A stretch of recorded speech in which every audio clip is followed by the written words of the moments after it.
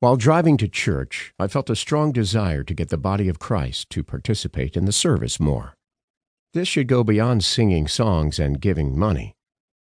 In an instant, an idea came that involved the Word of God and would enhance something that is common in the church today. Taking notes during church services has become a regular occurrence in this generation.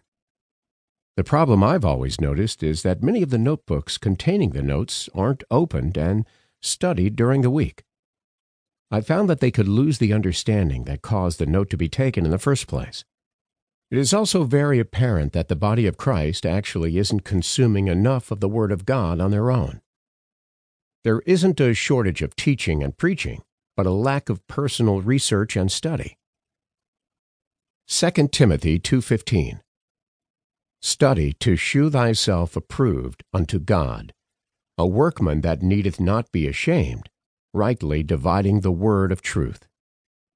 We are also encouraged by the Christians who heard Paul and Silas at Berea. After they were taught, they studied the Scripture to see if the things taught aligned with the Scriptures and proper doctrine.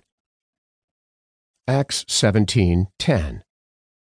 And the brethren immediately sent away Paul and Silas by night into Berea, who coming thither went into the synagogue of the Jews. Acts 17:11. These were more noble than those in Thessalonica, in that they received the word with all readiness of mind, and searched the Scriptures daily, whether those things were so.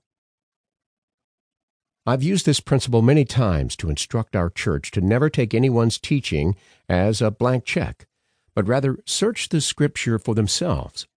I'm so thrilled when someone in the right spirit questions me about what I've taught in order to learn or understand more about it.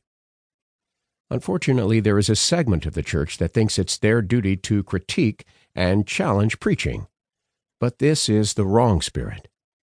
I realized during my drive these problems could be changed by asking the note-takers one simple question. What did you learn today? This question instilled a new zeal in note-taking in our church. Once this question was asked, the hands all over the sanctuary would go up to share what they wrote in their notes. Many times, this session would lead into even more explanation concerning a particular point. Duvale Murchison moved from Lansing, Michigan to Charlotte, North Carolina, and was directed to attend Bethel Outreach International Church by one of our mutual close friends. I didn't know him, nor did he know me, but we both knew Pastor Sean Holland at the epicenter of worship in Lansing. Duvale immediately took to this note-taking "what did you learn" environment. Many times after church, we would discuss what was written in his notes and enjoy the revelation of the message all over again. In a year and a half, his notebook has become filled with notes that have challenged and given instruction for his life. When he asked me if it would be okay to publish this book full of these quotes, I was thrilled that someone would consider this undertaking and wholeheartedly gave my consent. I believe these one-sentence sermons will help increase your relationship with the Lord in the way that they have done in many of the lives at Bethel Outreach International Church. I truly believe that you will enjoy this innovative book and hope that it inspires others to take a more serious look at the notes they take each week while attending a church service. I hope you enjoy these quotes and apply them to your daily walk with God and His Christ.